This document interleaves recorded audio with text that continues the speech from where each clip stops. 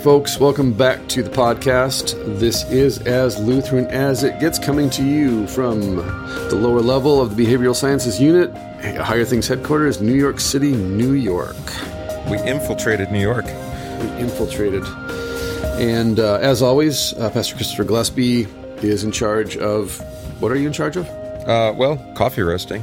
Coffee roasting. I guess I push record. You push record. He keeps us alert and makes sure that the podcast gets up online. Yeah, balanced and dynamic. Fair, balanced. Yeah. I also fix all the times where we interrupt each other, so you don't even notice. There we go. That's good. It sounds like this, like it's slick and produced, and it really isn't. It is produced. It is produced. Slick. It's subjective. Well prepared. Well prepared. This is a well-oiled machine. Mm-hmm.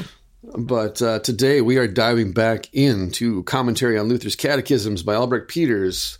This time on this podcast, we are in volume thrice, the Lord's Prayer, or just Lord's Prayer. You bought it? No, I own this one. And then the sacraments. I don't own the Table of Duties. Oh, that one. What was it with? I don't remember. Table of Duties and Confession. Is that right? That sounds right. Okay. Must be, because I don't have that in any of the other volumes. Yeah, 5-volume set. Yes. Pick it up. It's linked in the show notes. Yes, it is. So, Lord's Prayer, with the thinnest of the volumes, is yet still really an excellent commentary on the Lord's Prayer and the Catechism, because Peters treats the Lord's Prayer, surprise, surprise, Christologically, and its relationship to the gospel, prayer and its relation to the gospel. And I thought it would be fun today then to dive into Luther on the fifth petition of the Lord's Prayer and discuss the whole matter of praying for forgiveness. Forgive us our sins, trespasses, debts, as we forgive those who sin, trespass, our debtors. Depending on which evangelist you ask, right? Exactly. Mm-hmm. And in fact, the translation that we are using today, we're going to be beginning on page 165. It's the Forgive Us Our Debtors. That's the translation we're working with. Okay. That's Luke, right? Mm-hmm. I think so. Mm-hmm. Yeah. And so if you want to grab your Peters Lord's Prayer, or you don't own it already, you can. These are Kindle ready, right? I believe so. It's CPH. Yeah. It's recent publication, so pretty confident. Yeah. Well, we normally do that. When was this published here? We haven't been doing that because we've been in the same series, right? True enough. Let's see here. Albrecht Peters, 1924 to 1987. So at least I know when he was born and when he died. Let's see here. Let's see. The Creed volume came out in 2011. I'm assuming this came out shortly thereafter. Why is it not? 2011 is the English translation of this. Yeah, it looks like they came out. And Kindle edition is available. It is more expensive than the paperback. Well, that makes total sense. On Amazon. But the Kindle edition didn't come out till 2016. So 5 years later. So. There we go. But you can get it today, immediately. Right. Nice. So let's dive right in. I kept my kids home from school today so we could go see the Avengers this morning. Priorities. Because I'm a loving, adoring father, and it justifies me not working. Too, right? Well, it justifies me not having to go to not working to go to the Avengers. I can take my children and say, no, it's for the kids. Yeah, tough. It's not for me. Yeah, it's not a work expense though. No, I'm trying to figure out how I could roll that up into a youth event, but. I like it. Isn't that? But that's like every youth event is. You just take your kids to something, and then on the way home, go, okay, now who was the Christ figure in this? I was listening to a podcast where it was a huge controversy somewhere in Alabama, where they took this it was middle school to go see Schindler's List. And it was this largely black school in Alabama, and they didn't warn them as to what this movie was about. This is grade school level. This age. These were middle schoolers, yeah. Oh, middle schoolers. Okay. And the whole deal was if they go and they watch the movie, then they could go ice skating. So they were, that was or roller skating. I can see that relationship. Well, so it was the kind Holocaust and ice skating. I can see bait the and switch kind of thing, right? The teachers, like they wanted them to experience this high culture. Well, it turns out that in the movie theater were actual, family of Holocaust survivors, and they didn't appreciate the way the children were responding to this movie. It's kind of like when I saw The Matrix, and like there were people on their phone calling people, like, you got to come see this movie. It's great. They were like Right. cheering at during the fight scenes and everything. I saw it in a very urban setting. And that doesn't really work though with Schindler's List. It's a little bit more... That's a little bit serious. Isn't there nudity in that? Yeah, well, there's nudity and the kids in the outhouse hiding in the muck. Well, there's multiple sexual encounters in the movie. Yeah, right. And some of it's pretty intense and happens right away. Yeah, at the beginning of the movie. So right, okay, bad. Yeah, I was going to say that's a bad move. So you're going to Avengers. I think that's probably safe. It's just violent, right? A little bit wiser. No Nazis sniping Jews from their window. I had forgotten all about the movie too, and I just don't know. Intense. It's kind of like the Passion movie. It's just, is it really appropriate, or is it really just gratuitous at times? Right? Yeah, exactly. Yeah, that is the question, because every movie is a representation of reality. This is why Plato referred to actors as frauds. Right. He had great disdain for actors because he considered actual life a copy of what is real. And so when Plato talks about his ideal, the cave metaphor and so forth and so on, what's real versus the shadow, light versus shadow, and we're just a shadow of what's really real. And so he considered actors who are imitating life to be a copy of a copy of a copy. Shout out to Trent Reznor. But that's the interesting thing, is that and Chekhov talks about this too in his book On Acting. What is an actor but someone who is attempting to represent reality, and therefore it's a perception of reality, but not reality itself. No. And what happens then if you confuse perception with reality and assume that what you're doing is a one-to-one kind of binary representation of reality? Yeah. Well, and often the Christian church, at least historically, has rejected acting as almost demonic, right? Yeah, it is an interesting thing, especially when you talk about the Passion Play that became very, very popular during the Middle Ages. And you can go to Germany. I think Germany every year does, like, there's a village or a city in Germany that Oberalbergau or something like that, right? Yeah, the entire city is converted for horrible pronunciation. This Passion Play. Well, there's plenty of Lutherans listening, so I'm sure we'll get it corrected. Oberalbergau, something like that. Yeah. Omer Elberfud, what? Yeah, and actually, it's a cool town because the Passion Play is only every 10 years or something like that. Something like that. Yeah. Some of my ladies went the last time it happened. But they have wonderful craftsmen there that make, like, if you need a corpus for a crucifix, that's where they come from. Interesting. But you see the extreme example of this every year during Holy Week on Good Friday, like in places like the Philippines, where they actually crucify people. Yeah, they get nailed to a cross. They actually do get nailed to a cross. Some get just whipped and bloodied and tied to the cross, but the real devout Christians, they get nailed right to the cross. And they do it every year. And again, you can see then how when you this goes back to, I've mentioned this before, talking with a Near Eastern ancient church historian. That's a long sentence. But he was talking about how you can kind of track the history of sacrifice to a misinterpretation of Abraham and the Abrahamic sacrifice of Isaac, and that in the telling of what happened during that experience, during that event, what people heard was, if I sacrifice my firstborn son, or if I sacrifice an innocent, God will reward me, versus God provided the sacrifice for Abraham, and it wasn't really about killing Isaac that got the reward from God at all. It wasn't a transaction, which is why Abraham says, God will provide the sacrifice and we will come back. Right. And so forth. And in a very similar way, then you see how misinterpretation of the Abrahamic sacrifice led to human sacrifice, animal sacrifice, grain sacrifice in the way of transaction with God. And even how the Israelites turned that into a transaction with God. And then you look at the Passion, you look at the suffering and death of Jesus on Good Friday, and how we do the exact same thing that the ancient Near Easterns did when they encountered the Abrahamic story. Whereas when we encounter the Good Friday story, we run it out to, well, if that's what got Jesus raised from the dead and that was pleasing to the Father, that he would suffer for the sin of his people, well, we should do likewise then. We should imitate him. Take up our cross and follow him. Exactly. Not just spiritually, but physically. Exactly. And this is what we do, and we can get into this too in relation to the text then on prayer, is that whatever we read about, rather than seeing that as being, this is about the Savior. Right. And what he is doing for us, we go back to that whole hero's narrative, the hero's journey, and say, well, Abraham's the hero of the faith, or David is the hero of the faith, or Jesus is the hero of the faith. And so therefore we should imitate them. And in imitating them, using them as our role model, following them in the way of obedience, then God will reward us.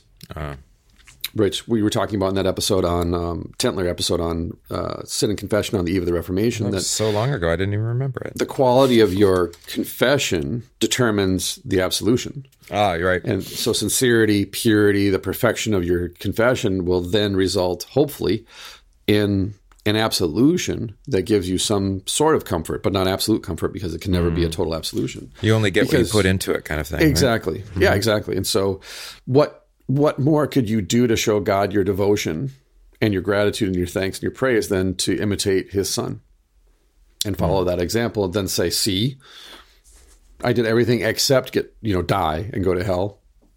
So what do I get? Which is very Aryan in a certain sense, that Jesus is as close to God as you can get without being God. Oh, yeah. And therefore we should follow his example so we can get as close to God as we can. I don't know. Every time I pray, I try really hard, but I never quite do that whole sweating drops of blood thing.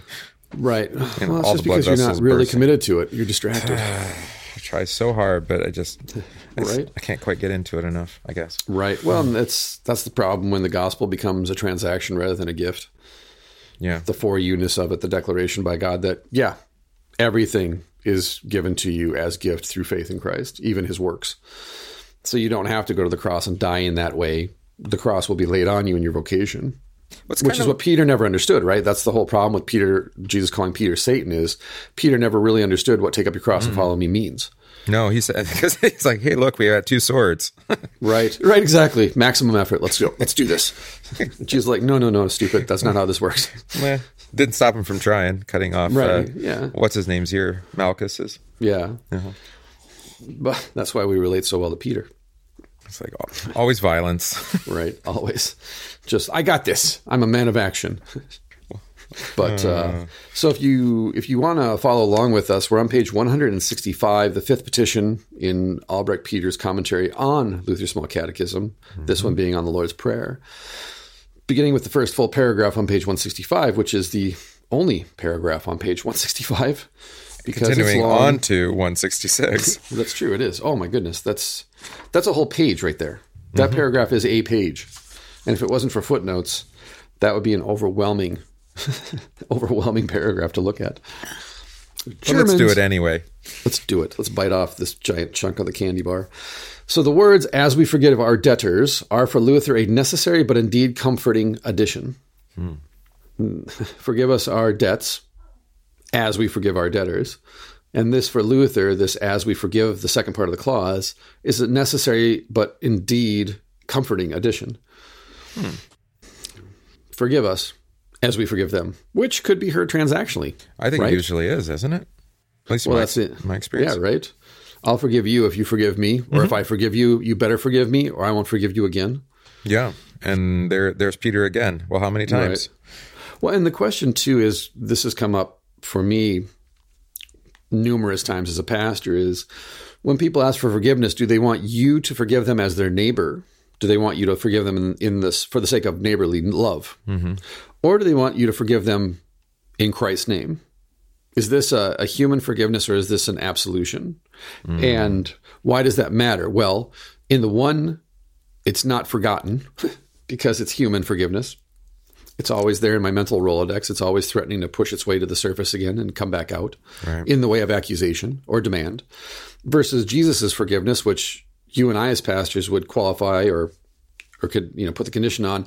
Once I absolve your sins in the name of Jesus, I will never bring them up again, because they are thrown down the well of his death. Yeah, it's certainly not in any way that would accuse or condemn. Of course, they always do. So that's why you don't bring them up at all. Well, this is Dr. Luther's famous dictum that only the devil brings up forgiven sins, which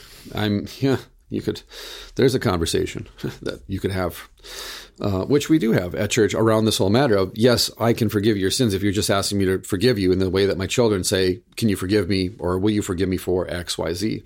And I say, yes, I forgive you. versus can you forgive my sin? Or can you forgive me that I've sinned against you? And can you forgive me, Jesus, much? Can you forgive me in the name of Jesus? And that when we talk about forgiveness then and forgiving our debtors as we have been forgiven, are we talking in the way of Christ, or are we talking in the way of just human forgiveness? Yeah. Because I think a lot of times, even as Christians, when we ask each other for forgiveness, we just say, yeah, I forgive you. Well, there's that expression, forgive and forget. And Yeah. I've always wondered about that. I mean, is that really what biblical forgiveness is? Or, does God forget our sins? Well, that's literally what righteousness means in Hebrew, that God no longer remembers our sin. He no longer recalls it to memory. And that's why I teach the confirmants, is that forgiveness literally means God no longer remembers your sin, because the blood of Christ covers it. It's done. It's gone. Right? And Jesus became sin for us that we might become the righteousness of God. But then we look at the cross and we see our debts or our sins. Yeah, nailed to the cross, hung on the cross. We don't forget; He does. Right, He forgets in the oblivion of Jesus' death. Yeah, the Father forgets, and this is the interesting thing. I think when we're in the Gospel of John for adult Bible study on Tuesday nights, and when you get to chapter 6, Jesus says that all judgment has been given to Jesus. Mm-hmm. That's right. That all authority to judge, that the Father judges no one, Jesus says, and that all authority to judge has been given to me. At the right hand of the Father, right? That's right, exactly. And yet the right hand is the hand of mercy. It's the hand of justification, faith, love, and kindness. And so therefore Jesus' judgment is one of justification. And only when one insists on being condemned does he give them what they want. Yeah, he's not your enemy unless you want to make him out to be your enemy. Right. Well, it's like Paul says, well, we were still enemies. And that God is never our enemy. We make him out to be the enemy, but he is never our enemy. Right, there you go. From his side of the street. And therefore we treat him as enemy, like, the first man and woman do. Adam and Eve treat him as enemy. That's why they hide from him, because they're afraid that he's going to kill them and for what they've done, versus forgive them for what they've done. And so therefore we miss in the disciplining of them, we miss the fact that Genesis chapter 3 is about reconciliation, not condemnation. Wait a minute. God forgave Adam and Eve in Genesis 3? Yeah, something about restoration and the promise. And the offspring to crush the serpent's head. I was going to say, Eve is one of the only women in the Bible that gets a genealogy, that it seems to matter, that God is going to use her. He's going to weaponize Eve's womb to overthrow sin, death, and hell. Yeah, that's good news. Yeah, right. That the devil tries to weaponize her to undo creation, and God's like, "Oh, did you want to weaponize her children? Oh, okay, we can do that. We can play that game. I can play that game with you too." And so, yeah, she's going to have a child, and he's going to not only crush your head but kill you dead. And yeah, you're going to bite his heel and poison him to death. And so we see this over and over again, and then it's summed up in "Forgive us our trespasses, as we forgive those who trespass against us."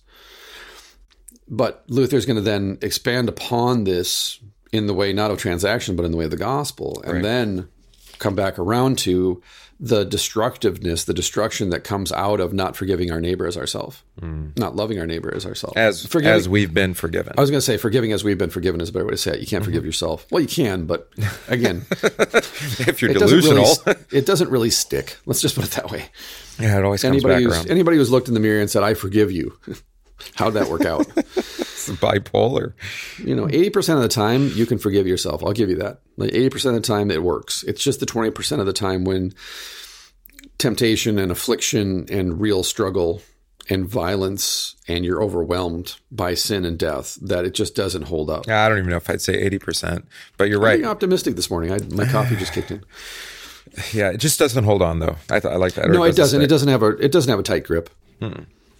It's not enough. You put it simply. No. Yeah, it's not satis est. It's just not enough to forgive yourself. And this is what I mean, referring back to what I started with, was I can forgive you, but is it enough? Does it literally satisfy? The word satisfy meaning literally it is enough. Yeah.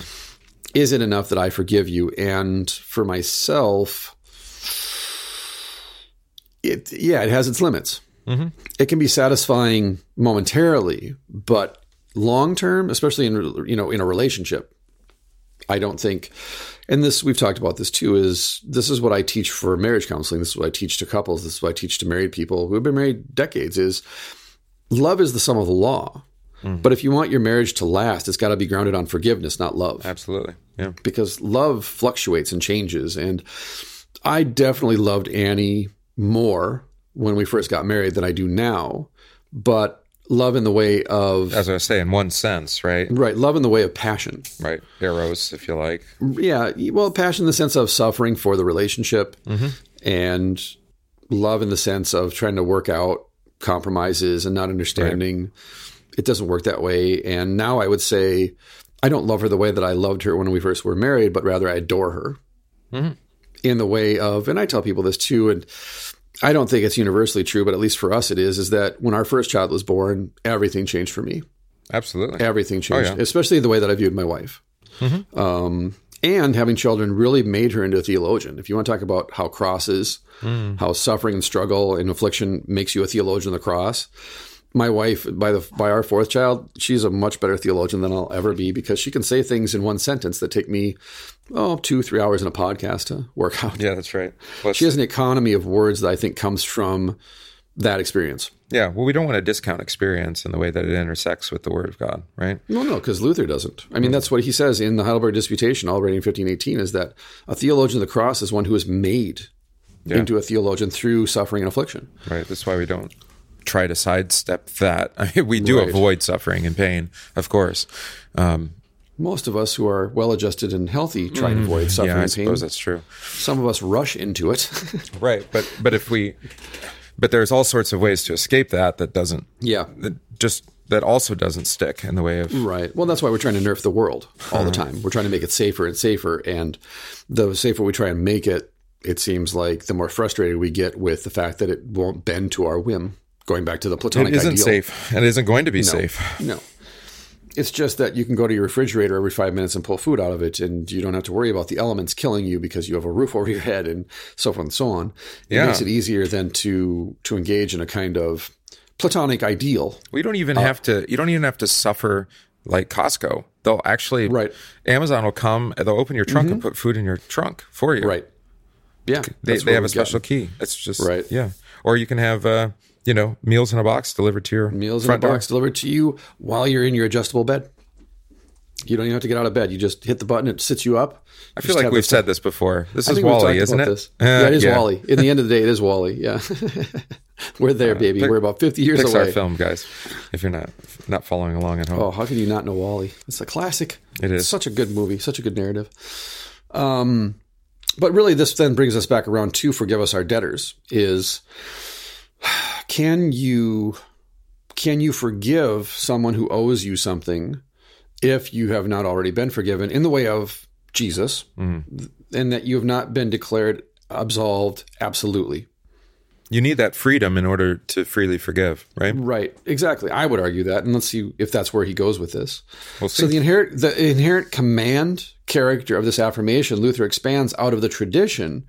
And he talks about Gregory of Nyssa in the previous page of what Luther took from Gregory of Nyssa. And the next page. That Gregory of Nyssa stresses, in the confidence in our readiness to forgive, do we appeal to God's benevolence? Yeah. In the sense of, we are appealing to God to forgive us, and yet then do we turn around and forgive others in the same way that we have been unconditionally forgiven? Or is it that once we are forgiven, we then turn around and use that as leverage against others?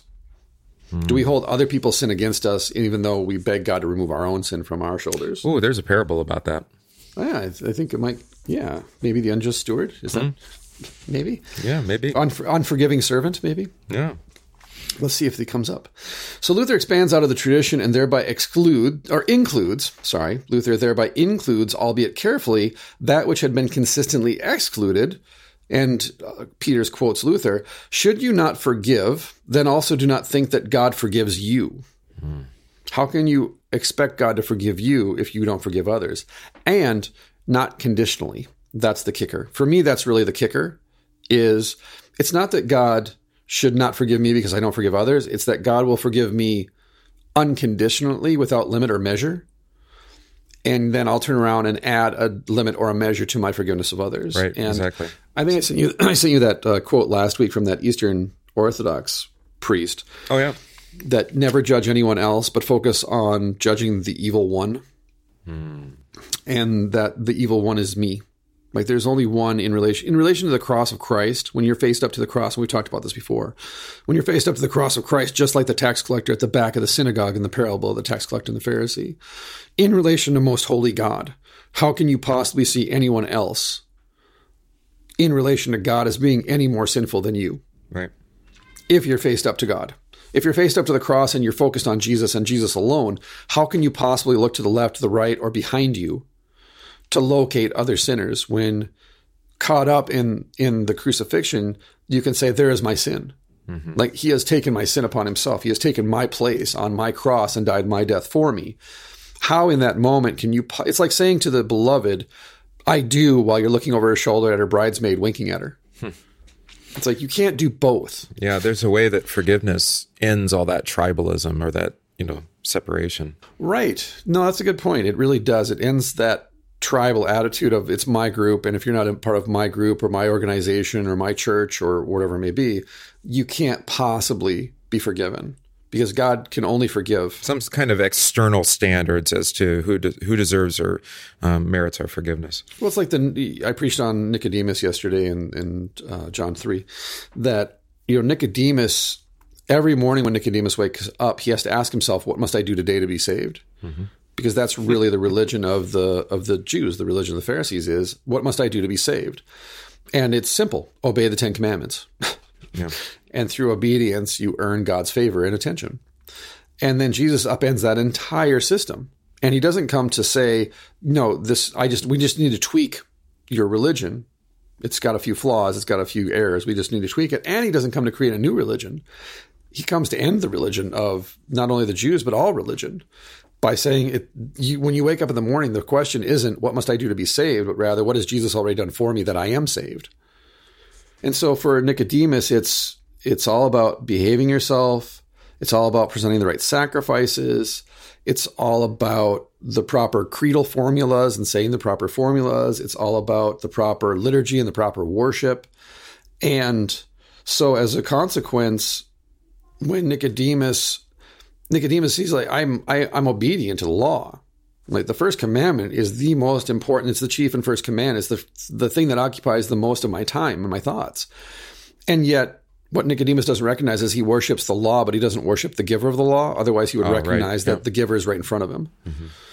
And therefore Nicodemus is almost as far from the kingdom as an atheist, and maybe even further, because at least an atheist is rejecting God, not the commands. Right. Because even an atheist has the law written on his heart. And that encounter with Nicodemus, it is transformative for him. Apparently, because you and I talked off air about this, is when Nicodemus comes in private at night to talk to Jesus at the beginning of Jesus' ministry, and then at the end, when Jesus is dead, he comes in public, in the daylight, to say, can we take the body? Can we have the body? Well, we see what happens to Paul as a Pharisee for publicly confessing Christ. Yeah. Jesus as the Christ. So in a kind of sanctified, speculative way, what happens to Nicodemus when he publicly confesses Jesus is the Christ, in that sense? Or at least shows him the honor, that he's sympathetic. That he buries him not as a blasphemer, as a heretic. Right, exactly. Yeah, they don't just throw him in a ditch or a hole somewhere. Right. In Potter's Field. Mm-hmm. Like, what's the consequences for, especially Nicodemus? Paul is just a young prodigy, still learning the rails Pharisee. Nicodemus is the teacher of Israel. That is significant. So there's something about what Jesus says to him that, it tears down his religion. It tears down his religiosity and reduces it to nothing. Mm-hmm. And yet out of that experience, he comes back around at the end, and we meet him again at the end of Jesus' life. And he's somehow, like you said, been transformed by that conversation to the extent that publicly he will do this. Yeah. Even if he doesn't recognize Jesus as the Christ or say this guy's the real deal, the very fact that he's collecting the body publicly is going to get him in trouble. Because everything that anybody does, you heal a blind man or you heal a paralytic on the Sabbath, that'll get him kicked out of the synagogue. He lives in some sort of freedom, that exactly. He's willing to accept whatever the consequences of these actions will be. Right. Exactly. So should you not forgive, then also do not think that God forgives you. Mm. We mock our mutual Heavenly Father when we approach him for mercy, and at the same moment pummel a fellow human being with words or thoughts. Yeah. Isn't that crazy? That we pray it, regularly. I pray it every day, sometimes, usually. I'm not going to claim that I pray the Lord's Prayer every day. I think I do. But we pray it constantly. We pray it liturgically every Sunday. The Catechism gives us to pray it at least 5 times, and then if we're in any kind of danger, to pray it then exactly. too. Pray it in the morning, pray it in the evening. Pray it at every meal. And every meal, exactly. Yeah. And yet, how often do we pray it unthinkingly? We don't even meditate on the words. We don't practice mindfulness in relation to what we're praying.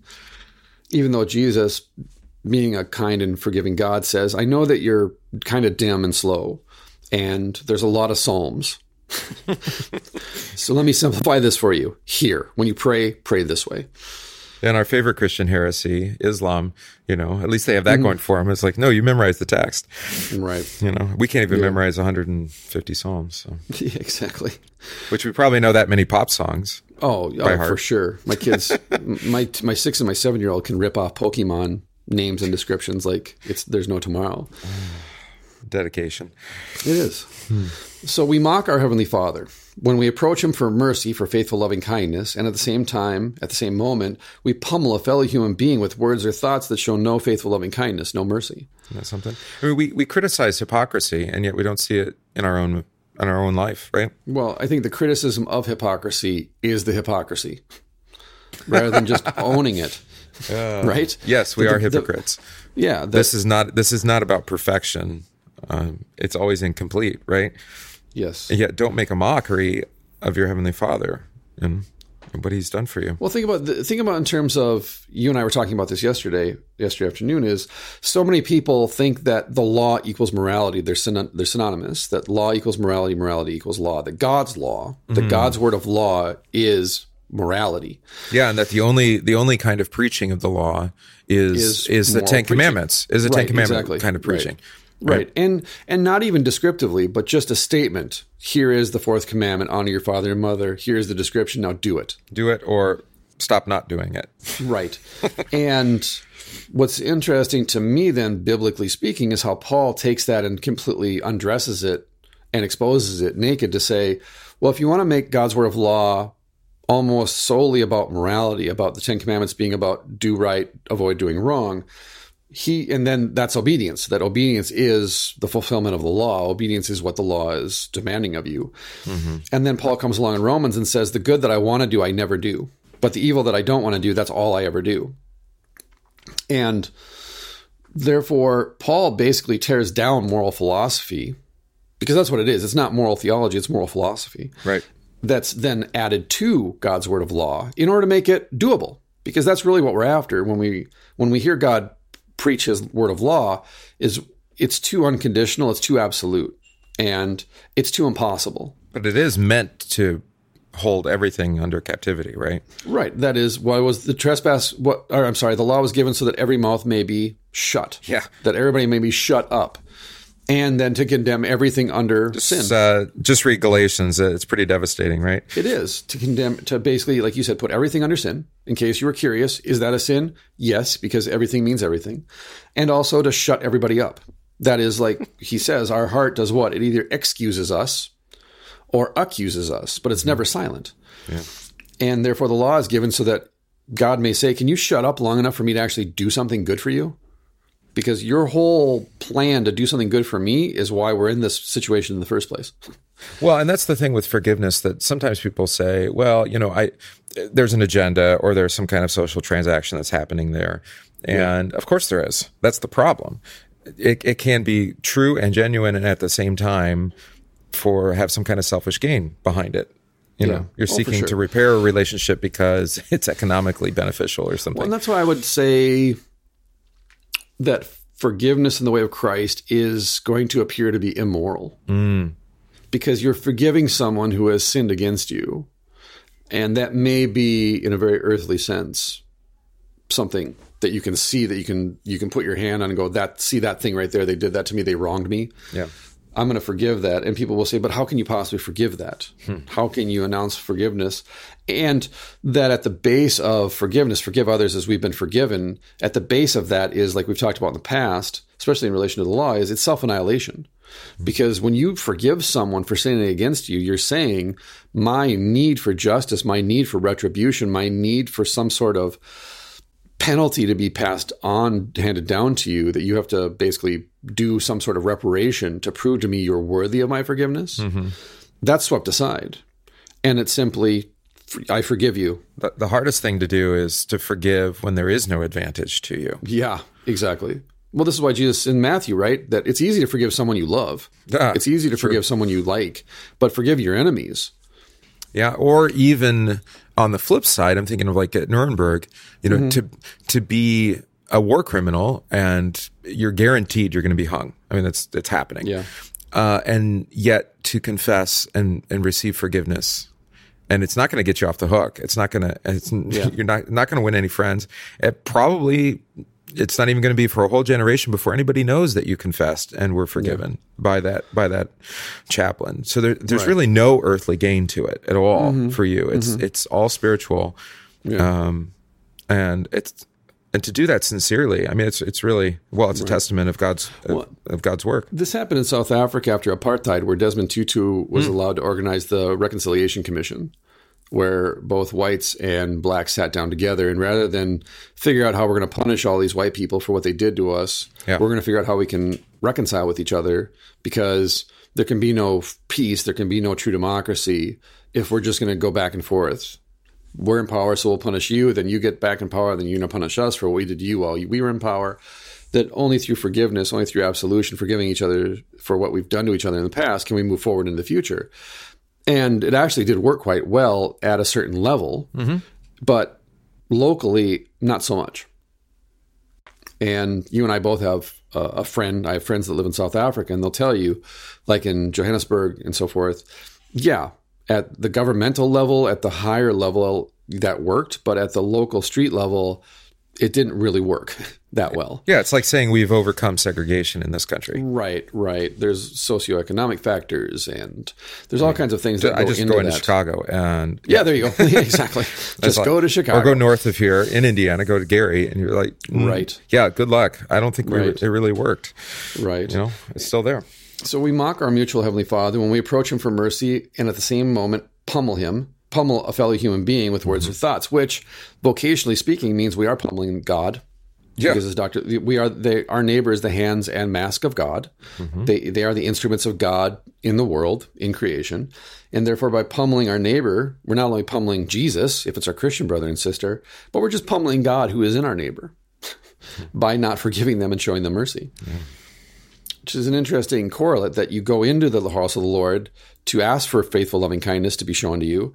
Then you leave the house of the Lord and you immediately just beat the living crap out of your neighbor. Or you don't even make it out of church. You're having your coffee and your treat after church, and you've already started to gossip and tear people apart. It's amazing. It really is. Yeah, it really is. It's a lack of, I think the word you used earlier was mindfulness. Yeah. You prayed these words, but they didn't sink in deep, if you like. Right. Or you didn't reflect upon them. And the transformative character of them, how does Dr. Nagel say it? Let the word of God have its way with you. Right. Well, and I don't think we were talking in adult Bible study Sunday morning, because we're going through the history of the liturgy and the historical liturgy, and we get to the Sanctus, the Holy, Holy, Holy. Yeah.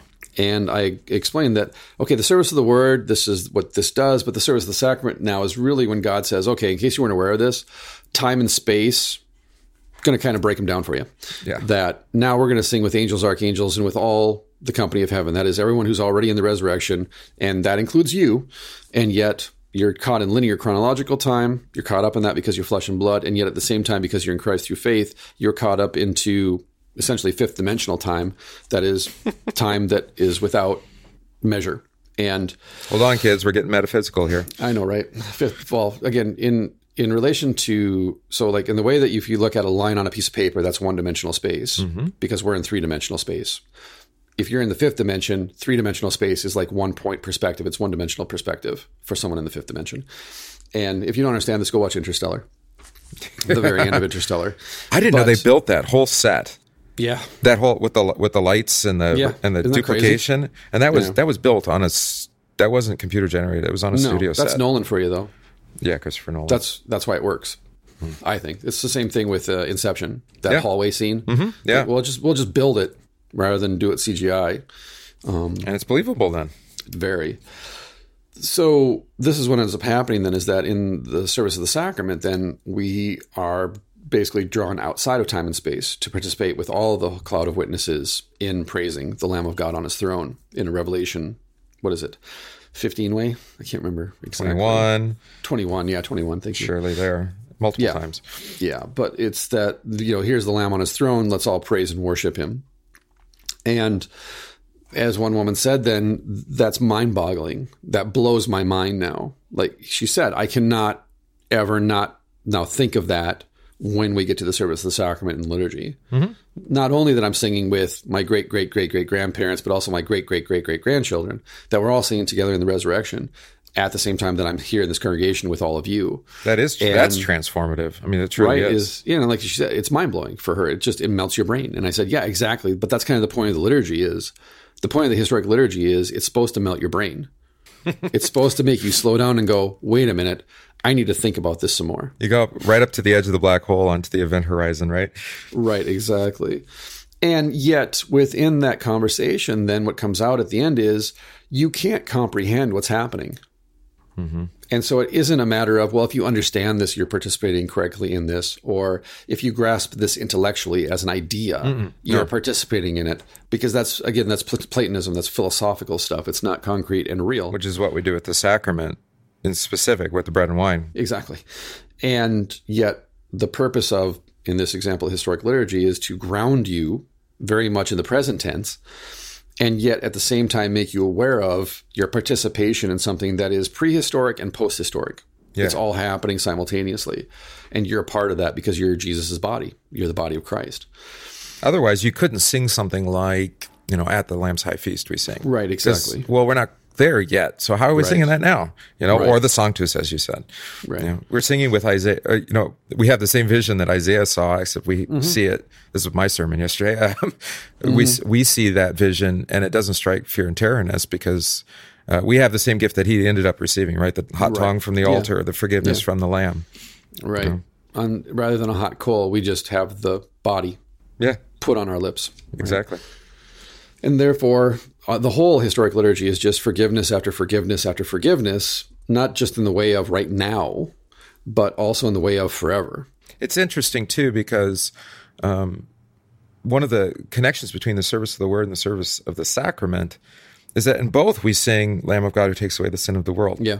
Yeah. The whole liturgy is about that. It's not like, well, here's this part that's going to feed our intellectual need, right, with the service of the Word. No, that's not what it's for primarily. It's there to forgive again. Right. And then we go to the sacrament, and that's to forgive. And we already had confession and absolution to forgive. It's like, too much of a good thing? Yes. Right. No, of course not. Oh, and here we go. This behavior, this pummeling of each other with words and thoughts is condemned through Jesus' parable of the unforgiving servant. Go figure. There you go. So the early church interpretation already accentuates that we in this way already speak our own judgment.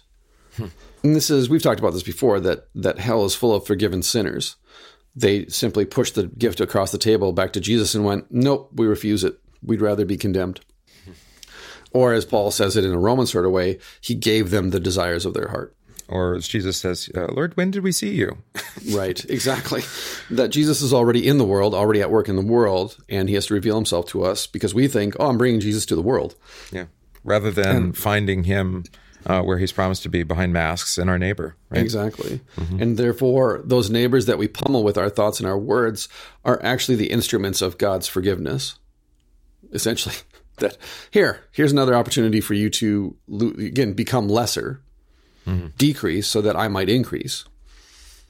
That is, decrease yourself in relation to your neighbor, annihilate your own needs in relation to your neighbor, consider yourself to be of no importance in relation to your neighbor so that you can forgive your neighbor. Show mercy. And at the heart of it all is always to see in every neighbor, whether they're a friend or enemy, someone whom Christ died for, right? Right. Well, and the freedom, like you pointed out too, the freedom that comes with the forgiveness of sin is that we have the freedom to forgive even those who we name as enemy. Because, as I said earlier, alluded to earlier, we even hold God up as our enemy, which is why when we look at another person as enemy, we don't recognize this is an instrument of God also. Yeah. We just simply see enemy, and then we go about dehumanizing them. There's always somebody in the prayer of the church that offends us, right? Somebody that we pray for in that comprehensive prayer. Well, just look at the litany. Or in the litany, that's true too. But I mean, like on Sunday, okay, so we who do we pray? Well, I was thinking of Alfie Evans, that case overseas in England. And I thought it would be appropriate that we pray for those who thought that it was that it was worth ending his life. Right. I'm like, wait a minute, how can you pray for those people? Well, do they need our prayers? Do they need to be forgiven? Do they as much as we do? Right. Are they hearing the gospel? If they haven't heard the gospel, then we ought to be praying for them, because apparently the gospel is what creates changed hearts, and changed hearts are what do good works. Yeah. Good godly works. Well, and this tribalism we talked about, and the way that we use forgiveness to kind of to set up those boundaries. Yeah. It's like, well, if people are living in that immoral way, either by our own interpretation or maybe even through an accurate interpretation from God's word, how are they going to have their lives amended? How are they going to see the error of their ways, if you like to say it that way, if they're outside of God's word? Right. Well, and we've talked about this in the past too, that what we tend to do when we dehumanize another person is we reduce them to a snapshot of who we believe them to be or think them to be, versus just simply comprehending or accepting that each person is infinitely complex, and their motivations may be very simple, basic motivations, but the way in which they arrive at those. Oh yeah. I mean, every event, every conversation, everything that led to that point, right? Exactly. In time where you encounter them, right? Don't presume to know first, and then second, don't presume you can change all of that in a moment, right? Or that it's your responsibility to change all that, or that you even could. We were talking about this in relation, again, in Bible study, we were talking about this in relation to people who believe that if they don't save their church, the church will die, and therefore they sacrifice their families, they sacrifice their work, they sacrifice everything, because every free moment, every waking moment is spent focused on, we've got to keep the church open, we've got to keep the church running, and if I don't do it, it's going to collapse. Whose church is it? Right, exactly. And that this theology, if you want to call it that God has put me here as his instrument to do this very thing. That we don't understand, that we misunderstand vocation, our vocational priorities. We misunderstand the Lord of the church and what he expects from us in the way of love. And that ultimately then we will not make ourselves Lord of the church, because that's impious, but we will certainly make ourselves the earthly representation of our Lord, versus, as I pointed out, you don't actually believe Jesus is a real person then at that point. Right. So the corollary would be those who say that in regards to creation, God is like this watchmaker. He made the watch, he made creation, he kind of wound it up, he set it in motion, and then he stepped away. And he's no longer actively involved in creation. And then people do the same thing with the church. It's like, well, God founded this church, surely. I mean, the Holy Spirit gathered us and enlightened us, but he's not. God isn't constantly work by his Spirit in preserving and sustaining the church. Well, it's like Jesus as idea is like when we believe in Jesus as an idea, then we have to act on his behalf, because it's all a matter of agency. It's a question of agency. And as you just pointed out, is the agent of God the Spirit of God, or is the agent of God me in relation to matters of salvation? Yeah. Yeah. And it does become a wrestling over agency then at that point. Yeah. That if I don't do this, then all these things will happen as a consequence. We're not denying instrumentality, right? That God uses us as his master's instrument. It's just that in matters of salvation, we can't claim agency for ourselves. We're not running the verbs. It's the Holy Spirit that does that. We are the first fruits of the promise.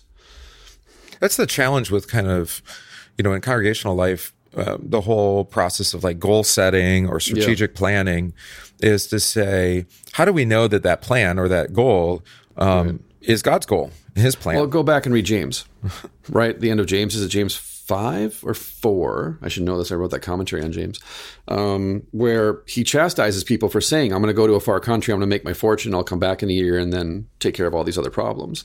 And he's like, you might fool. Get stuck over there. Right? Who said you're going to make a fortune? Who said you're going to do it in a year? Who gave you tomorrow? Like, you make all these presumptions about God's grace, and none of them are true. Like, you have no control over any of the things that you just said. And yet you're so sure this is going to be the way it is. And we do the exact same thing in the present tense then, as you pointed out, is that we claim agency for ourselves, and then we go about setting these goals, and we come up with these plans. And again, there's nothing wrong with these things inherently until, like Nicodemus, we worship the plan rather than the giver. Until the plan is undermined, a new plan is given, or a new direction needs to be taken. Right. And we definitely aren't going to forgive the people that we blame for undermining the plan. We'll blame the pastor, we'll blame that person in the congregation or those people, or we'll blame the committee for not doing it the right way. Right. I remember that situation. I had that in my previous call, that someone was tasked with a very specific project, did all the work, brought it to the congregation, and then the congregation said, "No, we don't like that. We want to do something different." Right. And they were devastated. And it's decades later, still hadn't gotten over it. This idea that plans change. I was like, well, you kind of got to get over yourself. Right. Isn't that an old saying or whatever? Man plans, God laughs.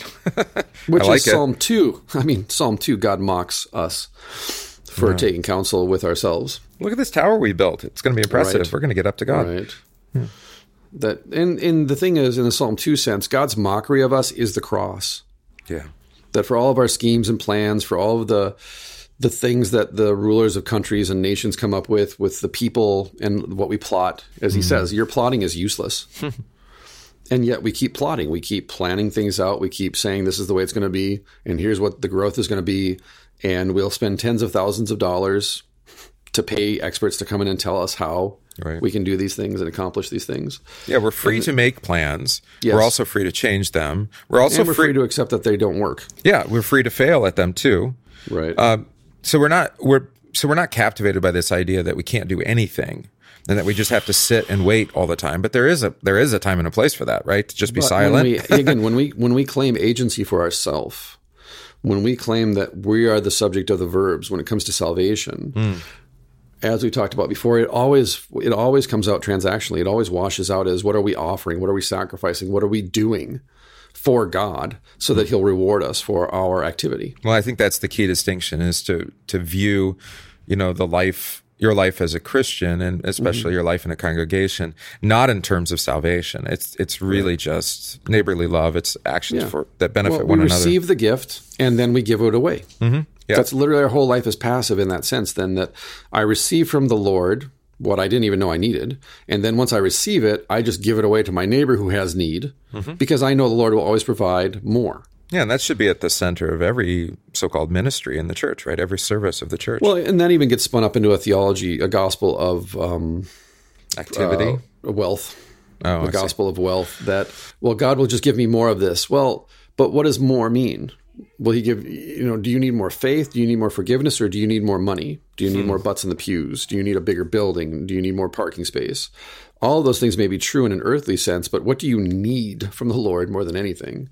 What gift are you called to give away? Right. It's the gospel. Well, then also a lack of contentment with what we already have. Again, the lack of satisfaction. Always looking across the fence and not recognizing, look at what we already have. Look at what we've already been given. Yeah. Let's make the most of that. Right. Rather than just burying this treasure in the field and going worried about other stuff, Right. And as a consequence, coming back around to Peter's, then we do actually, by not forgiving others, we speak judgment on ourselves. Mm-hmm.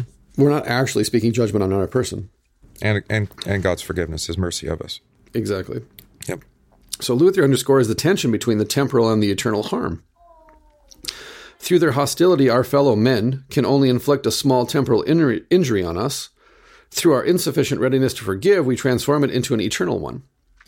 Whew, that's rough. Yeah. So, quoting Luther, "Watch out, O man, you do not betray him, but instead yourself. In not forgiving him, you make for yourself the real injuries which the whole world is not able to do." Oh. Yeah. What is a little trespass becomes the biggest, becomes unbelief. Right, and he's talking second table of the law, which Dr. Luther referred to as puppy sins. The second table sins are puppy sins. It's the first table sins that are the big sins. But as he points out, and the reason he calls them puppy sins is because people are always coming to him confessing the little ones. Yeah. Yeah, they confess the little ones as if they are the thing that is going to bar them from heaven. When Dr. Luther is saying, why are you worried about gossiping in relation to your neighbor when you've abandoned the first commandment? You've abandoned Christ, which is why you're gossiping about your neighbor. Yeah, right. Drive them right back to the first You're table. focused on the symptom of the disease rather than the disease itself. Right. And so, it's a small temporal injury which then turns into an eternal one. Watch out. And the world can't do that. Only God can do that. Right. And this is, I think this is a good point of clarification then, that when we forgive others and we annihilate, we engage this self-annihilation. That's self-annihilation in the way of the gospel. That is, I'm not important. What my needs are don't matter. What matters is that I forgive you for Christ's sake, that I give you the same gift that I received, which is total and absolute, limitless, measureless. And I can't help but do that.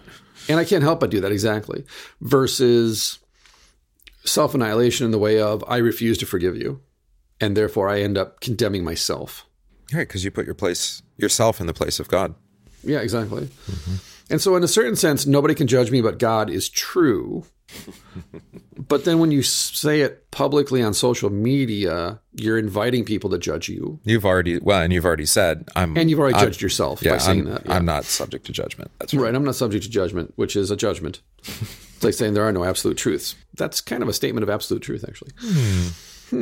So Luther continues, watch out, O man, you do not betray him, but instead yourself in not forgiving him. You make for yourself the real injuries which the whole world is not able to do.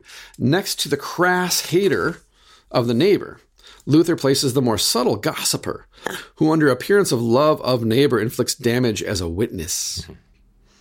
That's why I love his explanation of the Eighth Commandment in the Large Catechism. Because obviously, or maybe not so obviously, but from my reading of the Eighth Commandment in the Large Catechism, this is a problem that Luther is faced with daily. This mild gossip? Well, the Eighth Commandment of tearing down our neighbor and destroying our neighbor's name and reputation in the name of God. Because remember, of course, Dr. Luther has been excommunicated. He's a heretic. Yeah. And so therefore he is, and the 1500s is when propaganda, as we understand it today, really got its footing, found its footing with the printing press. The Germans were experts at gossip, at propaganda.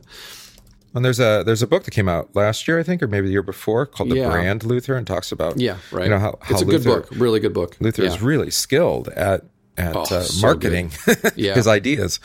Yeah, and it's a comparison that maybe some people aren't comfortable with, but Luther was great at coming up with names for his enemies. That would stick, kind of the way that Donald Trump does it. Well, and that's what I was thinking about, because I had one of the catechumens give their little essay on the Eighth Commandment yesterday, and then I brought up that particular Twitter feed for Mr. Trump, and of course, then I pointed out to them, by me questioning, his integrity or whatnot because of the way he damages others' reputation, I've done the same of him. To his reputation, exactly. I said, well, if he hasn't, he laughed, which was kind of a comedic way of saying that. Right. Well, and again, Luther would say things like "Eck the Dreck" or "Dreck the Eck," "Dreck Eck" or "Eck the Dreck," and "Dreck" is a German word for feces, and it stuck. And Eck was never able to escape that term that was assigned to him by Luther, and so people would call him Dreck. Even his own friends would mock him and call him Dreck. And Luther was effective that way, though, that he was scatological in his humor. And yet when he affixed that to another person's name, it just kind of stuck. He was really good at that. And it helped that he had a printing press in his basement, so he could constantly perpetuate this in his own writings and so forth. But that we see then that in the 1500s, it's just as common as it is today. And so we can say social media has made it worse than ever before. But I think that's kind of relative to the time and the context, because if you go back to the 1500s and the pamphlets that were published daily, countless times daily by both sides, right, it was just constant vilification of each other. It was constantly destroying each other's names and reputations and constantly tearing down the other person and saying they're not Christian, they're heretic, they're the devil's agent. And it divided the church. Are we saying that Luther was as much an offender of this as his enemies? Have you read Against Hans Wurst? Or the Jews and their lies? Yeah, no, he was good at this. And he did it in the name of religion. He did it in the name of defending the gospel from the public attacks of the devil. Yeah. And so he felt justified in attacking the Jews when they didn't convert. He felt justified in attacking Wurst for being a false teacher and a theologian who had insulted him and lied about him and so forth. And so in the name of publicly defending the gospel, Luther just tore people apart. Yeah. And he may have been justified in that, but on the flip side, In an earthly sense, sure. Yeah. And what's interesting about that is that, some of the best exposition on the Ten Commandments usually come from the worst offenders. Right, exactly. Exactly. Why do you know so much about adultery? Yeah. You're right. It opens up for me. Yeah. I've been through this once or twice. How do you know so much about gossiping, or why do you complain about how hard it is not to, or about other people's gossip, right? Right. Yeah, it becomes even, that's a great point, is that it becomes even more acute when you recognize it in others, because you begin to ruminate on it and chew it over, and it just kind of sits in your mouth and you chew it like a cud. Yeah. Whereas other sins that you're not convicted of in your own heart, they just tend to pass by the wayside. Yeah, and you don't have much to say about them. Right. Because you don't understand them, maybe even. Which is the beauty of the Large Catechism, is that there's really not a commandment that I'm not chewing on, because the way that Luther lays it out in the Large Catechism and his explanations, you go back, oh, okay, hadn't really thought about that before. Yeah. Okay, great. And like we were saying before, you meditate on the liturgy, meditate on the Sanctus, for example. You meditate on the commandments in the same way, which is why Luther said his catechism, the Small Catechism, was always intended to be prayed and sung and studied. So maybe that criticism of, liturgical churches, so to speak, where they're just doing things by rote or by memory or by, just following words on a page. I mean, that's not a totally unfair criticism. Is that if you don't become mechanical, for sure. Yeah, if you don't take the time to study the liturgy or specifically the texts that are the foundation of that, you can lose their meaning. It can be just like the Latin Mass was, to Luther's day. Right, because we do it this way, therefore we're right. Yeah, rather than seeing the benefit of the liturgy, right? Which is the gospel, which is forgiveness. Yeah, a vehicle for the gospel, a vehicle for absolution. So Luther places the more subtler gossiper, who under appearance of love of neighbor inflicts damage, as a witness. They delight in the fall of the neighbor, and they wallow in their guilt. With their inner lust, they enter into the sins of other people and roll in strangers' filth. That's great. I think it's supposed to be R-O-L-L, not R-O-L-E. I think so. It's a typo. Like a pig, right? Yeah, roll in other strangers' filth like a pig, exactly. That's such a great line. They delight in the fall of the neighbor, and they wallow in their guilt. With their inner lust, they enter into the sins of other people and roll in strangers' filth. Yeah. And it's always in comparison, right? So it's part of that comparison game. Well, look at them. They're all filthy. And look at me. Well, I'm spotless. It's the old saying, if you lay down with pigs, you'll get up covered in mud. One way or another. They're going to knock you over. Right, exactly. Which, in his sermon on the Great Commandment, then, when he talks about going down into the ditch and not only helping your neighbor who's fallen into sin climb out of the ditch, but that you take him on your shoulders in such a way that when people look down to see what's happening, his sin is it's just, you can't distinguish it from your own. And so other people will then accuse you of encouraging and affirming sin. Yeah. And in that way, you end up bearing one another's burdens. Right. Because and that's why I say forgiveness often appears immoral. And then you get, what do you want to say? Then you get accused of their same sin. And, and you have to bear that. Sin, and you have to bear that, exactly. And therefore, you're bearing in love for your neighbor, which is a fruit of faith, a fruit of the gospel. The very love that you show your neighbor will also be seen as immoral. Mm-hmm. Even when you disagree with them, Yeah, exactly. Even when you don't share that sin, you don't agree with it or whatever it is, you still end up, because of your, what do you want to say, being bound to that person, Right. You bear it. Right. Your spouse or your neighbor, your friend, whatever. When a sheep runs off because it's scared or just wanders away, and its hoof goes into a hole in the ground and it breaks its ankle, you don't leave the sheep to die because it was disobedient or it ran away and got scared or whatever the reasons may be. You go and you wrap the leg and you splint it, and then you pick the sheep up and you carry it home on your shoulders. Mm-hmm. People love that image of Christ, right? Right. We love the image for ourselves. And yet when Christ charges us to be the instruments who carry the sheep home, carry our neighbor in the way of the Samaritan, then all of a sudden we are now condemned for, again, affirming or participating in sin.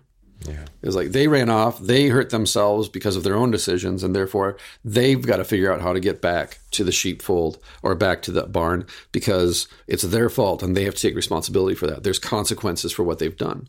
And there are consequences for what they've done, for sure. earthly consequences and maybe even eternal consequences. And yet, we are called to walk with them, pick them up, carry them in such a way that we show them the same love that has been shown to us. And I think we've talked about this before, but one of the practical kind of implications, say for the example, the third commandment, somebody hasn't been in church in a long time, and then they show up. And how do you handle that, right? Do you treat them as now we have to accomplish some sort of, rigorous recatechization or something like that? Right. And maybe that's needed. But on that day, immediately, the response is, if we're going to listen, to Jesus, maybe the prodigal son or, that's a good example. Servant or is to just say, welcome home and here are the gifts for you. Right. And then, and that's why we take the position of the elder brother in that parable. We want to talk about all the baggage that they're bringing. Right. And all I've done. Or maybe how they'll, damage our reputation in the community because we welcome them in. Right. And we want to think about all those things rather than just deal with the matter, which is right in front of us. This person came to be forgiven, to hear God's word. Exactly. Mm-hmm. So also in this petition, Luther submits our behavior to the golden rule, Matthew 7:12. Mm-hmm. If we wish that our trespasses are not dragged into the light, then we have to respect this also with the neighbor. Oof. Love covers a multitude of sin, something. None of the early church or medieval theologians had described the command of God that wants to come to us out of this edition in such a clear-sighted and keen manner as Luther did. Because with respect to this radical demand, the gospel must come to shine completely differently if we are not supposed to run aground on the holiness of the command. The conditio, the condition, that backward reference of the divine forgiveness to our human forgiveness must be clarified. And this is where Gregory of Nyssa concludes in his interpretation of this petition with the naive demand. If we thus wish to beg God for mercy and forgiveness, we must then create for our conscience this confidence that we set our life before the same as an advocate and in truth can say, also we have forgiven those that were in debt to us. And really that's the thing then that Luther's after in this petition, that he's really after in the entirety of the Lord's Prayer, is that in our Christian life, in our Christian vocations, this prayer, the Lord's Prayer, then becomes the prayer that defines us as Christians in vocation in the world.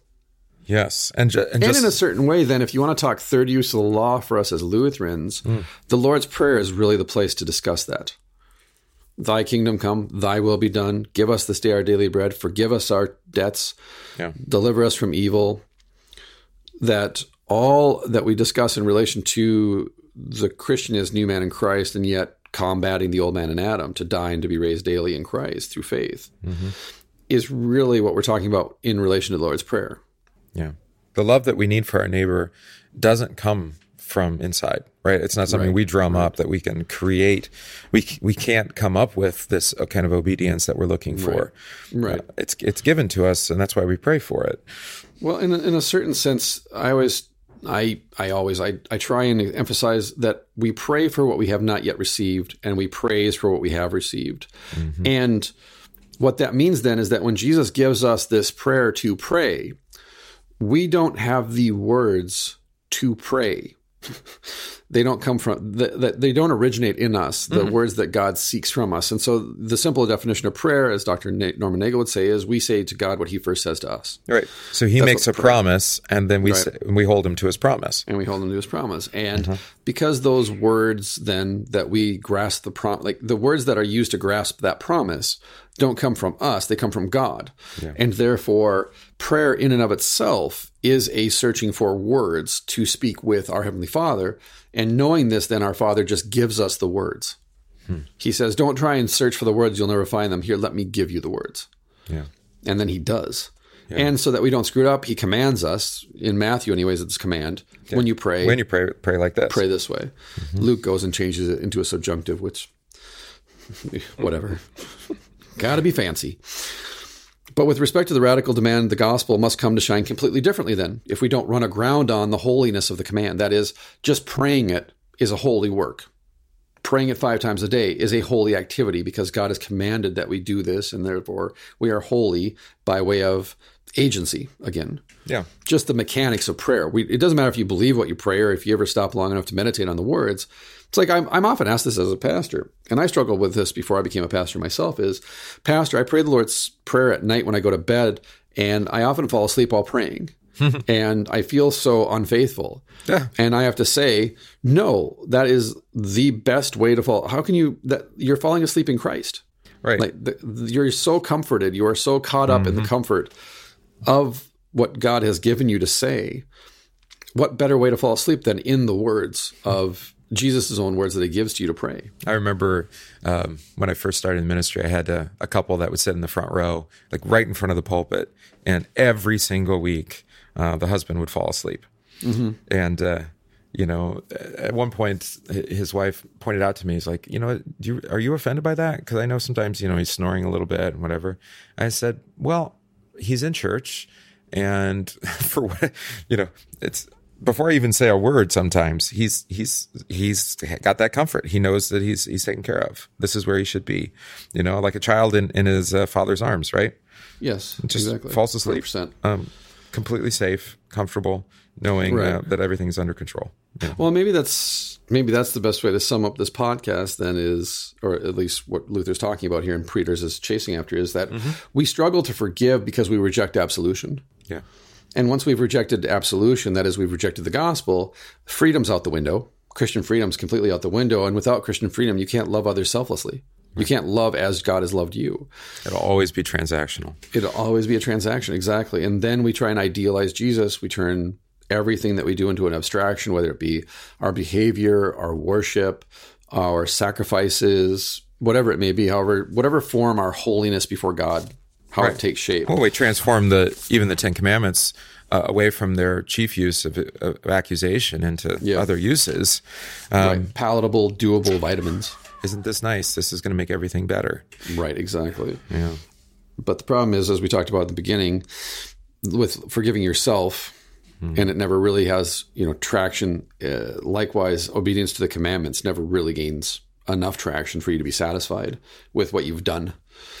Versus in the freedom that is opened up for you, the freedom that's created by the gospel, by forgiveness of sins for Jesus' sake, you're free to say to another person, my needs aren't important. What matters now is your need.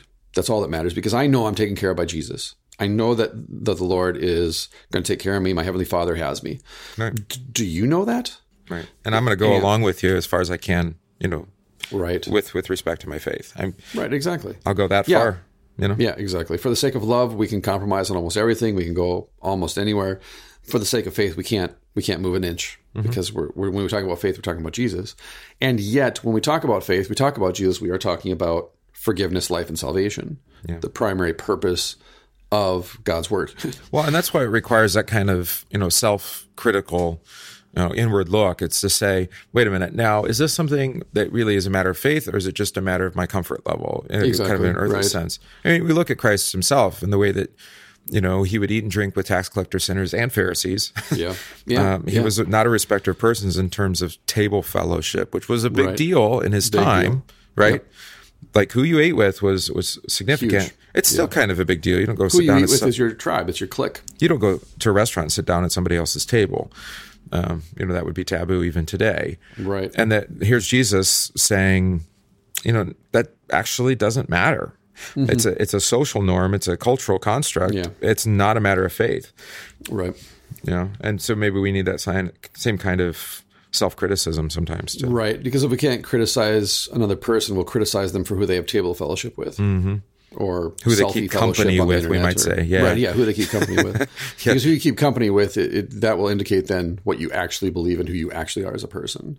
And so if you hang around with quote-unquote bad people or naughty people, then you're a bad person. Obviously. That's why you're with them. And you're not one of us.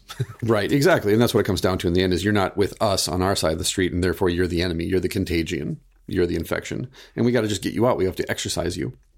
Yeah. And then everything will be fine. But no, I think that's at base what we're talking about when we pray, forgive us our trespasses or our debts as we forgive those who trespass against us, or our debtors. We pray that, as you said, uncritically, not mindfully. We don't meditate on it. And therefore we struggle to forgive others, because when the absolution is pronounced to us, in our heart, we say, kinda, or no, or 100% I deserve that today, or why not, or how dare you not knowing me.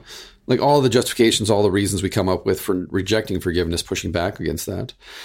So then we go around having rejected absolution, rejected the gospel, and then we go around just binding other people. Right. And then that's when we get into difficulty in hearing this petition in the way that our Lord intended it, right? Because it's not a gift all of a sudden. Now it's a cross we have to bear. Right, exactly. And or like, as we were saying, some kind of game that we have to play. And not other people's crosses, by the way. That's the whole point, right? Is that by not forgiving others, I don't have to bear their cross for them. It's rather I have to bear this cross myself and suffer my own cross. It's so hard for me to forgive you. Yeah. Right, exactly. It's like I want to don't get me wrong. I want to forgive you. I want to be able to forgive you, but it hurts. You haven't reasons. And yeah, in an earthly neighborly sense, like in relation to abuse, domestic violence, and so forth, 100% in relation to your neighbor in an earthly sense. You can't forgive someone unless you've reconciled with them, and you can't really reconcile with someone until they've taken responsibility for something like abusing you, right, and treating you like an appliance or a utensil or something. Yeah, we're not speaking here of the fleshy aspect of the whole thing, but rather you can pray, and even in those, I struggle with this for years in the sense of trying to forgive my own father for his abuse of me, and yet in the end realizing that I was letting my own need to judge him get in the way of me praying for the strength and the faith to say, I can't forgive you, but I still recognize you're one for whom Jesus died. Right. And therefore, for Christ's sake, I will forgive you because I'm commanded to forgive you by Jesus. And yet in my own heart, I can't reconcile Christ's forgiveness with my need to judge you. Right. And that I can say for myself that eventually caught up to each other. In the last 5 years, it caught up. They balanced out so that, praying all those years that I could forgive my father in the way of Christ and therefore forgive him out of that forgiveness that I've received was a struggle for sure. But as becoming a father really forced that issue, like you were saying about in relation to the 10 Commandments, is that it's easy to judge your father and then you become a father. and then you, as your children grow and age, and I just said this last week, I said, because I have a 15-year-old going on 16, I totally understand that 90% of all of my father's anger that was directed towards me as a teenager was justified. Because now that I have a teenager, I just go, I've become my father. I've become my father. I've become Red Foreman, actually. Well, and you see yourself in your child. I do, for sure. It's that like, I recognize that in behavior. My son. Yeah, exactly. You're like, oh, that is super irritating. No wonder my dad was always irritated by me. And no wonder I keep responding in the same way my dad did. Exactly. And yet the difference being, rather than rebelling against me the way that I rebelled against my father, that my father wouldn't forgive me. He didn't know how to say, he didn't know how to ask for forgiveness so he could forgive. And therefore it tightens the violence. It causes this ever tightening circle of violence, the spiral of violence that eventually becomes physical. And yet with my son, then our relationship is not based on a lack of accountability and forgiveness, but total accountability and forgiveness, so that I can say my reaction to you isn't the healthiest, most mature adult reaction. Please forgive me for what I said. Right. Or forgive me for the way that I reacted to this, that I didn't step back and get the emotions under control first. But likewise, do you see how what you were saying or doing in relation to this thing that your mother told you to do, or in relation to your other siblings, this could elicit this reaction from me because this is really what I'm trying to teach you to do, and you're doing the opposite of that. And so, my son rebels, as any teenager does, but his rebellion is the way, it's very passive then. It's a soft rebellion because I allow him to do that in the sense of I can forgive it, and therefore I can open up an opportunity for us to discuss, this is what teenagers do, and I understand that now, being a father and reflecting on myself and in you, seeing myself in you. And yet my father responded one way. I'm going to respond in the way of the gospel. Right. There's still law. There's still rules. You still have to take out the garbage. But you'll take out the garbage in relation to our understanding and enjoying this forgiveness that we've both been given as gift. Well, and maybe you've come to recognize that that no child is mature out of the box, right?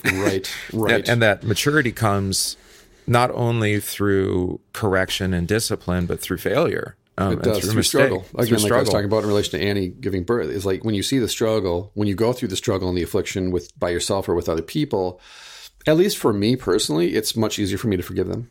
That's why the longer I serve my congregation, for lack of a better way of putting it, the easier it is for me to forgive their sin. Right. Because the longer I'm around them and the more I see their motives and their intent, it's fleshed out. literally. And I find it easier to forgive other pastors for things that previously I would have judged them for, right? In the way that they handle themselves or the way they handle their congregation, and say, I just don't know your situation. Yeah, in that sense, for sure, in that sense, yeah. I don't know what you're going through. I don't know what was in the past. And it's not my pulpit. I wasn't called to serve that congregation, so how dare I judge you for not doing what I would do in my own pulpit? And you may be completely misguided, but I can't stand in that place of saying that you are. Well, and again, it turns God into an idea, not an actuality, that God is the one who ordained you and put you in that place. Mm-hmm. And if you are being unfaithful, if you're not preaching the gospel, right, for that I will judge you. Well, there's that. I might say, I'm not. But in the end, God will remove you. Yeah, it'll get taken care of. He will either give you the desire of your heart so that you fall, which Dr. Luther definitely talks about a lot.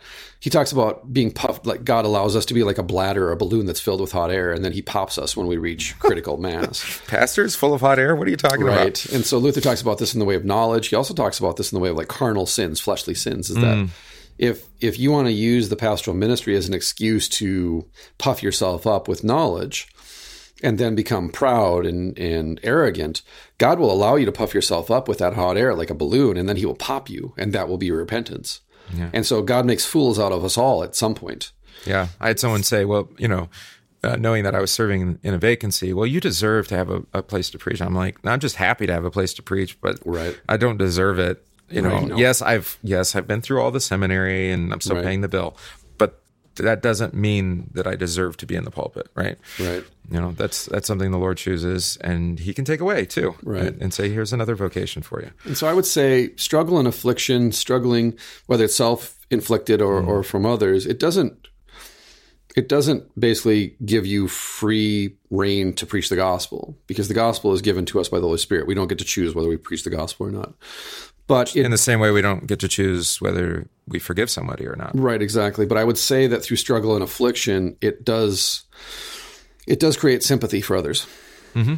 In my experience, anyways, for myself, it creates in me the need, the want, or just the ability to see in others their struggle, their affliction. And again, not in the sense of like I understand their motives or their intent, but rather just to recognize this person is going through some stuff. Yep.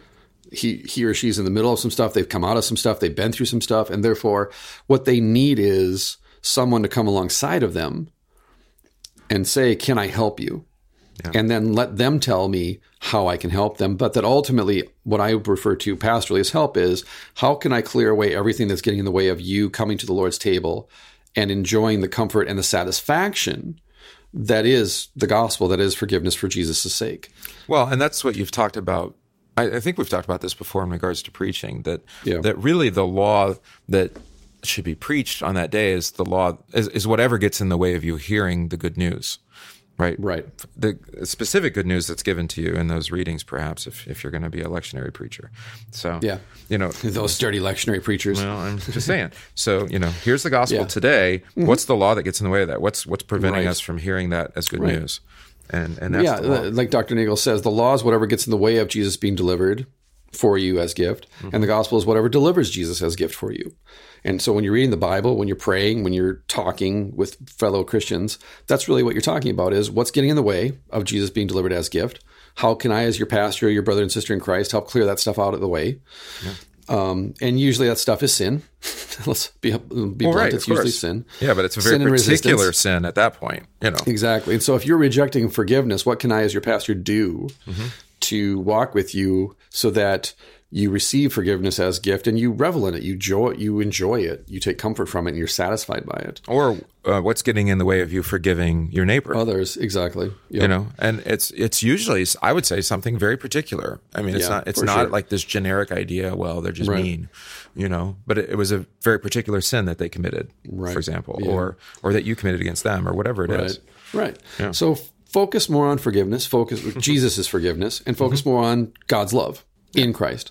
And then you can focus on your neighbor as the hands and mask of God. And then you can, again, how do you want to phrase it? That you can enjoy the gifts of forgiveness, life, and salvation. You can enjoy love, selfless love. You can enjoy being charitable. You can enjoy putting the needs of your neighbor ahead of your own needs. You can actually enjoy considering yourself to be of no importance. I love right now simply meditating on how I can be more present for my neighbor by asking them questions about themselves rather than waiting for my opportunity to talk about myself. Despite our podcast here, where I was going to say I have a podcast though, so that really helps kind of exhaust. This is your opportunity to monologue, right? Exactly. It's like, and then I can go to the gym and be like, "I'm here for you now. I've emptied myself out." I'm glad to serve that small purpose. That's right. It's scratch that itch. You're kind of coin operated, I get to feed it. Coin operated. That's true. Yes. I know how to push your buttons. That's right. All right, I got to take my kids to see Avengers, so let's wrap this up and get out of here. You have anything else? Well, one thing that you should maybe try to enjoy is Fear of the Walking Dead. Not The Walking Dead, but the spinoff, Fear. It's been weak, generally speaking. I have no idea what's happening in the current season. Somehow they just took a huge left turn from the end of last season. Well, they changed the writers because the producers changed. They changed the writers and then they moved the location. They did, and they did a crossover. One of the characters. Well, they're eventually going to merge the two shows. That's the plan. It's Makes in sense. season 9 or 10 of The Walking Dead, they're going to merge because the Fear of the Walking Dead is becoming more popular. And that's why they moved them, I think, to the Gulf of Mexico. And eventually they're going to move the whole, because my brother works, I told you my brother, he works on the set of the Fear of the Walking Dead because it was in Rosarito, Mexico is where they filmed it. And he was assistant art director. And so I get the inside scoop on all this stuff. Talk about that. Yeah. So they moved it to the Gulf because they're eventually going to merge the two shows together. And so what's interesting about it is that both shows, at their heart, it's not really about zombies. I mean, it is, but that's just a device or a vehicle. Yeah. And it really is about what we were talking about here with forgiveness. I mean, they're finding it very hard to forgive one another, to reconcile. You always have groups within and without that are at odds with each other. Right. Well, that's why they always end up at a war. They always end up in a war because they have no fear, love, or trust of God or for one another. And so it's really kind of an interesting character study. What happens when all the things that we put our hope and trust in get torn away from us. Torn away from us. Exactly. Whether it's family or society or government or whatever. Right. How do you find a way to live together? And it turns out that it actually has to be just ignore that which would tear us apart and find a way to love one another. Which is a nice jumping off point to talk about the new Perfect Circle album, Eat the Elephant, which I've been listening to nonstop, which is that exact thing that all of the lyrics that Maynard sings in the new album are essentially about how we're doomed societally. And he, even the song Talk Talk, which is about Christians and the superficiality of saying, we'll pray for you. And then they do nothing. He even quotes James, of course. But his dad's a Baptist, devout Baptist. He grew up Baptist. Oh, really? Didn't know that. Yeah, that's why he behind every person that you meet who's super anti-religious, there's often a parent or a guardian who was super religious. Wow. And like Nietzsche and Feuerbach and those atheists in the 19th century who grew up the children of pastors, we get a guy like Maynard who, a lot of that Baptist upbringing kind of formed him as an adult. It comes out. It comes out for sure. But musically, it's a really fantastic, layered album. I love it. And definitely their best album, I think. But same thing like with Fear of the Walking Dead. Eat the Elephant is just a criticism of, when politics betrays us, society betrays us, and we betray ourselves, what's left? Yeah. Technology is a big thing that he attacks too in the song Disillusioned. Is just, as he says, when we give into our animal desires, what's left? It's kind of a despair. It just seems like we're at the beginning of a new century. And I was thinking about this the other day too. If you look back at the 20s and 30s, 1920s and 1930s, we're kind of going through something similar in the sense of a lot of debauchery and hedonism, a lot of optimism, and yet couched within constant war and fighting for territory and boundaries and shifting loyalties. And so I think that it's just the turmoil of the time that we're in the middle of something and it's working itself out. And in 10, 20 years, we'll be on the other side of it and we'll be able to look back at this time now and say, okay, this is what was happening. This is why it happened. And this is how it all shook out. But I think we're right in the middle of it and everybody's just trying to figure out what's going on. Yeah. And not everybody is going to be as hypercritical, I suppose. I mean, there's a way to see a way through, and maybe our faith can help with that. I learned that Pete Docter works for Pixar. like Monsters Incorporated. Oh, we mentioned Wall-E. So he was responsible for the story of Wall-E, Toy Story 2, etc. He's actually Presbyterian, and he doesn't try to make them explicit morality tales or like Christian fables, in the way of C.S. Lewis or something. But he can't help it, and of course. there's an optimism in those works, like with Up, and that is like a little light in the midst of this world of darkness, Well, it's like Cormac McCarthy at the end of the road. It's really the only book he wrote where at the end of it has any hope, because most of his books are actually very despairing by the end. That book devastated me. The Road is a devastating read, and when you get to the end, you're like, regardless of the fact that there's hope at the end. Don't eat him, please. Right, exactly. Right. Well, just the fact that Christians save him. Yeah. It's a very interesting book for McCarthy, but because it's unique that way, yeah. Right, exactly. So, all right, that'll do it for me. Good. And you good?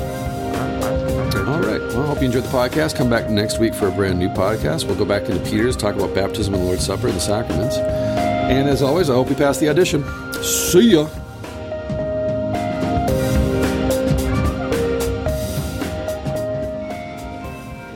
Do you like what you're listening to? Higher Things podcasts are free for you, but they aren't free to produce. Please consider supporting the Higher Things podcasts, As Lutheran as It Gets, Gospeled Boldly, and The Black Cloister. Check out www.higherthings.org/support for more information. Thank you for listening, and thank you for your support.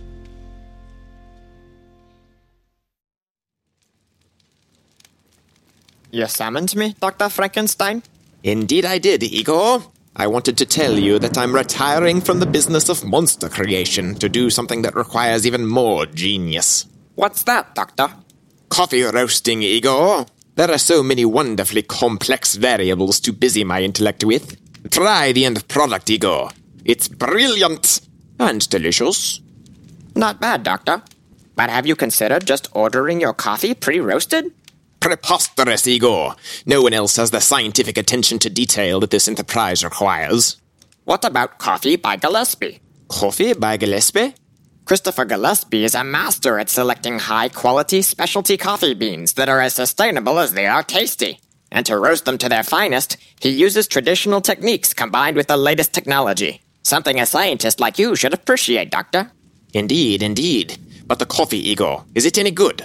Everything about Coffee by Gillespie is done with taste in mind. Gillespie even ships your coffee directly to your address, so it doesn't lose its delectable flavor sitting on the store shelf.